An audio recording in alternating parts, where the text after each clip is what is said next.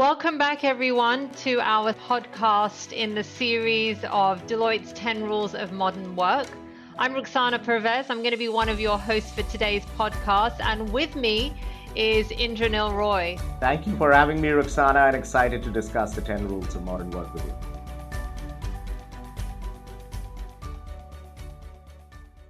Last time when we were together, we introduced you in our first podcast to what the 10 rules were all about, why we had come up with 10 rules, and we gave you some context around the importance around this concept of 10 rules.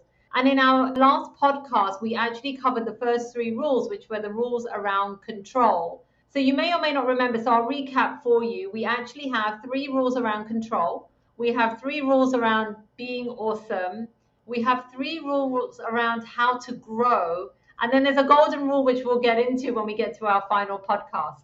So control, the rules around control were all about taking control. So these were focused on rule number 1, bring your own motivation. Rule number 2 was around setting goals for the long and the short horizon, but being mindful of that kind of middle space, which tends to grow anxiety. Rule number 3 was around shaping your next job while you're doing your current job. So today we're going to talk about 3 rules that are around being awesome. So before we go into the rules, Indro, can you tell us a little bit about why we centered around this theme of being awesome and why that's important in modern work? Yeah, Ruxana, if you recall in our earlier discussion when we were setting up the concept of modern work, we said that there were 3 words that keeps coming up when we ask the question, how do you feel at work every day? And these 3 words were overwhelmed, frustrated, and anxious. So to me, the word frustrated is what we are trying to address when we talk about the 3 rules of awesome. Why do people feel so frustrated in modern work? It is not because they don't have the skills to do the work, they don't have the understanding of what needs to be done. But the reality of modern work, Ruxana, is that expectations keep changing. Even if your boss has laid out a certain expectation from a certain initiative project, every second week or so, we find that stakeholders change their minds. Sometimes stakeholders change altogether, right? Indeed, and we've seen that happen quite a lot, right? Exactly. So situations change, circumstances change, and all of a sudden, the brief that you thought you were working on, you were really focused on, and you were putting in a lot of hard work around it, has moved around. So that is one reason why people feel frustrated. The second reason that people feel frustrated in modern work is that while you might be doing your part extremely well, or your team might be doing their part extremely well, the overall outcome and result of any initiative or any work depends on so many other parties. There are several partners that you're working with, other colleagues from other functions, maybe people from outside of your own institution and firm. So the dependencies are many. So think about it this way, that you might be running 10 miles an hour, you're pushing 16 hours a day, you're working really, really hard, but for reasons outside of your control, frankly, the needle doesn't seem to move. That is the feeling that we find a lot of people report when they are struggling and feeling frustrated with modern work. So now I know why we all need to find a way to be awesome, right? So it's really around countering that feeling of frustration that we might be feeling in the workplace, despite doing everything that we know to be good and true, right? So let's unpack these rules then. So the first rule that sits underneath awesome is around, how you work. Right. So this is around working in sprints because things change every 2 weeks. And you just alluded to this in your introduction around awesome.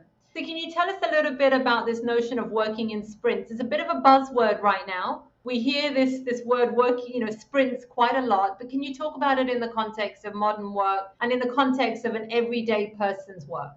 Yeah, Ruxana. So a sprint, the word sprint comes from the world of agile, of course. So why should we work in sprints? Very simple, because things change. Things change really fast. In modern work, we give ourselves about a week to 2 weeks. Anything more than 2 weeks, you are expecting that things will remain constant for a very, very significant amount of time.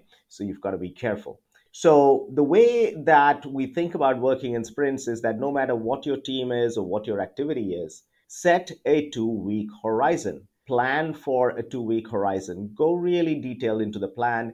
execute that plan, and then take pause, reflect, understand what worked, what didn't work, and allows you the opportunity to make some changes, realign everybody, and to go again after 2 weeks. Now, if you're able to do that with discipline, with intent, with the right tools and the right rituals, then what you will find is that even though in the bigger picture, a lot of progress has not happened in 2 weeks towards a massive, very ambitious goal or initiative.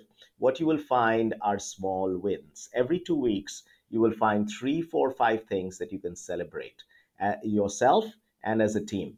You can feel that you have made some progress. You will feel that you have achieved something, you have done something, you have ticked a few things off a list of things to be done.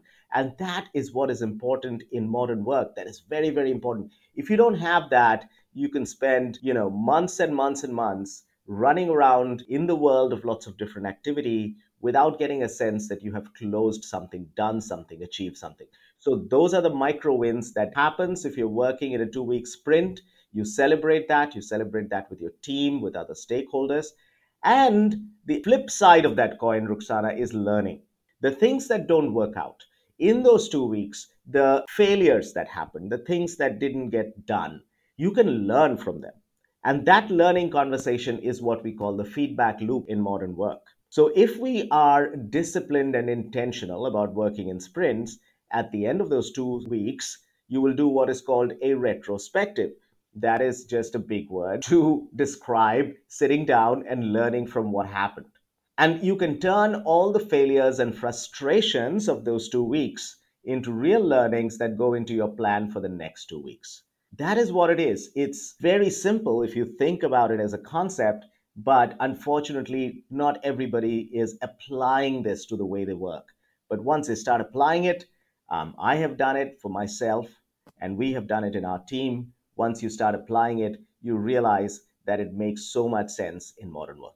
I think it's fair to say that it is a mindset shift, though, right? I mean, I know that as we tried it in our own team together, it took a bit of getting used to, right? Because we're so used to thinking about a longer term goal. But I can also say that it felt much better being able to talk about, getting to 90% of my 2 week goal than getting to 5% of my annual goal, right? During the pandemic, at a time when we all needed, I think, a lot of reinforcement and a lot of energy, it was a very energizing conversation to talk about winning the week or winning the next 2 weeks versus, winning for the rest of the year when we had no idea what the rest of the year was going to look like.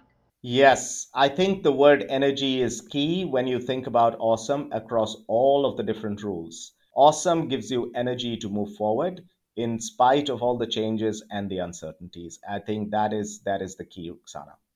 So, Indra, let's talk about the second rule that sits under, being awesome, right? Or trying to be awesome. And this is one that we've called work out loud. So, can you tell us a little bit about this notion of work out loud? I know that we have looked at and we've taken inspiration from work that was done by John Stepper, but maybe you can talk us through, what is this notion of working out loud and what makes up working out loud? So, the second reason why people feel so frustrated in the environment of modern work, Ruxana, is this notion of working in hybrid set scenarios where you are, behind a screen sometimes you're face to face, most of the times you're staring at a screen and talking to people through a device. And that can feel quite isolating. The way that people have described that is that I feel invisible. I don't think people in my team, in my organization, really know who I am. And I'm not really sure that I can make an impact. I can have an impact on the team and a contribution that is visible, appreciated, and understood by everybody else. It was not the case before the pandemic. The reality was when we were in the office, when you thought about, getting things done and feeling awesome, you often had colleagues to talk to face, and they could tell you how you were doing. They could give you some feedback, some validation. Today, that is missing. So, the reason why we have this rule of work anywhere but work out loud is the reality that we are probably going to continue working in some form of hybrid in the very, very long term, right through modern work, right? And if we are going to do that, we might as well embrace it. We might as well figure out how to make the network that we are part of work for us. Now, if we consider ourselves in modern work as a node in a network, we are connected to so many different people. Some of them we may meet face to face once in a while. Most of the others we are connecting through, various devices. So working out loud is a very simple concept, and it is really about being part of that network and maximizing your impact and the footprint that you have across that network. What does that mean? It means that if Indro is part of a network of, I don't know, 5,000 people, and 4,999 people don't really get to see Indro ever in the office, then how can I do something? How can I work in a different way where out of those 4,999, at least 30-40% of them know who I am, appreciate the work that I do, know the strengths that I have, connect with me when they need some help, know that I will be there to help, know that there may be certain expertise that I can provide. All of that, how do I do that in an environment where I'm not in the office and I'm not meeting all those people every day? So that is the notion of working out. When you just listen to kind of how the rule is described, right? It can also maybe feel to those of us who might be introverts that this is not something I can do. I can't work out loud. So can you maybe just share a couple of examples of how you can work out loud while still being very humble in who you are and, even playing to your strengths as an introvert? Oh, that's a great point. So, working out loud is not about showing off. It is not about screaming from the rooftops that you are the most awesome person to ever walk on the planet. Far from it. That is not even remotely a smart tactic or strategy to work out loud. What is important in working out loud is that you need to let your work speak for itself. You need to let your expertise and your know how and your knowledge speak for itself. You need to be helpful rather than being boastful, right? You need to be able to connect people when you feel that Jane and Jonathan might have something in common, that you are there to connect them. You need to be there to be able to help people when they need you. You need to be able to differentiate yourself by putting your ideas and thoughts into the network so that people can debate and challenge them. You need to be able to package your work or parts of your work that will be helpful to other people and publish that so that they can find it when they need it. These are things that you can do whether you are an extrovert or an introvert. You can do whether you are, a senior expert in an area or simply just starting off. The whole idea is to try to be active in the network so that people can see you, that you're visible, your work is visible, your help is visible, your support is visible, your sharing is visible, your thinking is visible. That is the whole notion of working out loud, not to be confused with flexing or showing off and trying to be just not very pleasant as a colleague. Yeah, and I guess things like social media and content creation and all of these kind of things that have really been emerging actually make it quite easy to work out loud. If you're willing to kind of experiment with it and take that first step. And we see a lot of that on platforms like LinkedIn and even Facebook, where it may even not be your own work, but you're curating on behalf of others lots of great ideas and connecting those dots as you go. Yes, Ruxana. So the key is to do it intentionally and to make sure that you understand that it is part of being awesome in modern work. It is not gravy, it is not over the top, it is not something that you do when you have extra time. It is part of being awesome every day in modern work. Okay, so let's talk about the last rule under awesome, right? And this is one of my favorites. I think you already know that. But this rule is about paying attention to your user over your boss. So your user will judge your work, not your boss. Okay, that's the rule. So tell us a bit about this rule around your user, not your boss, will judge your work. So, in traditional work, Roxana, we worked in a hierarchy of authority. Of course, we were serving some user or the other, but there was a clear individual who we could look at as a boss, and the boss would decide what is the work that we should be doing and rate the quality of the work, and that is it. In modern work, however, we have many bosses. We know this to be true, right? Every project, every initiative that we're working on, there may be three, four, five different stakeholders. There are tens, hundreds, sometimes thousands of users that we are serving. We sometimes might lose our orientation of what is the definition of awesome, because different stakeholders might define what good looks like, what awesome looks like in the work that I'm doing in different ways. And that is another reason why in modern work, very often practitioners feel frustrated. And then they turn around and say, you know what? I have so many different stakeholders. They should sit down and decide what they actually want. Well, unfortunately, that's never going to happen.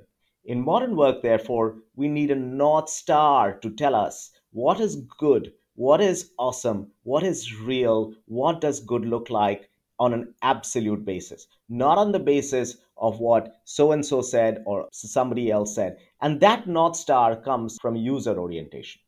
So doesn't matter if we are on the front end in designing a product for a end user, or we may be in, procurement, helping an internal function procure a service. You always have a user or multiple users. So the whole idea is to keep your North Star, a definition of what good looks like, what awesome looks like, on the user. Don't lose that focus.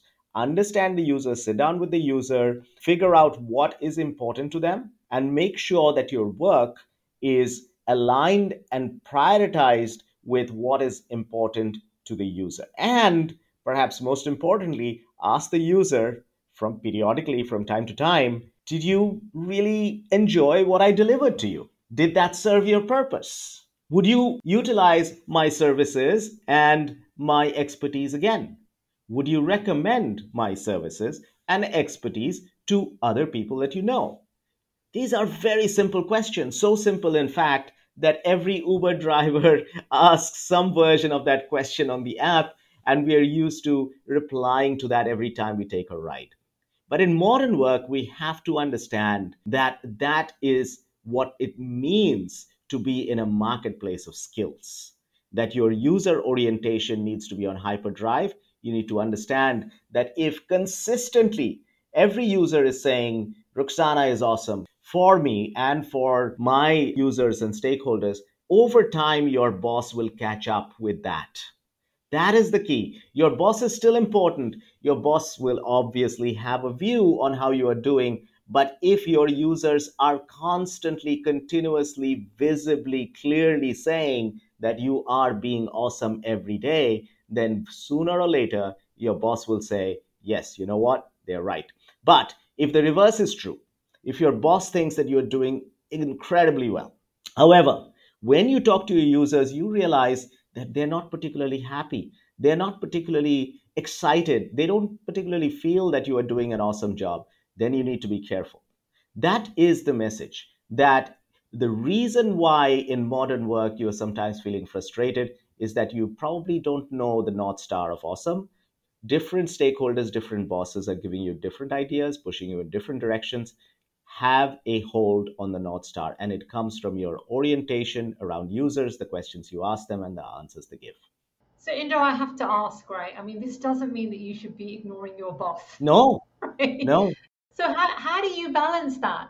Maybe say a little bit about how do you balance the user orientation with the direction that you might be getting from your boss, right? How do you balance that? Because there is this kind of meet in the middle place, right? Or maybe there's a journey that you need to go to kind of bring those two things together. Can you say a little bit about that? Yeah, the key word is evidence, right? The key word is evidence. The reason why there may be sometimes some misalignment between your user orientation and what you're hearing from users and what your boss feels is the definition of awesome is because it becomes subjective, right? The way to deal with that, the way to bring everything into alignment in your life and be clear on awesome as defined by the user is to create more and more evidence. What does that mean? It means spend more time with the user, understand what they're looking for, document that, put it in the form of evidence. Every time you're doing work, get micro feedback from the user, maybe put up a rating scale, have a score, things like that.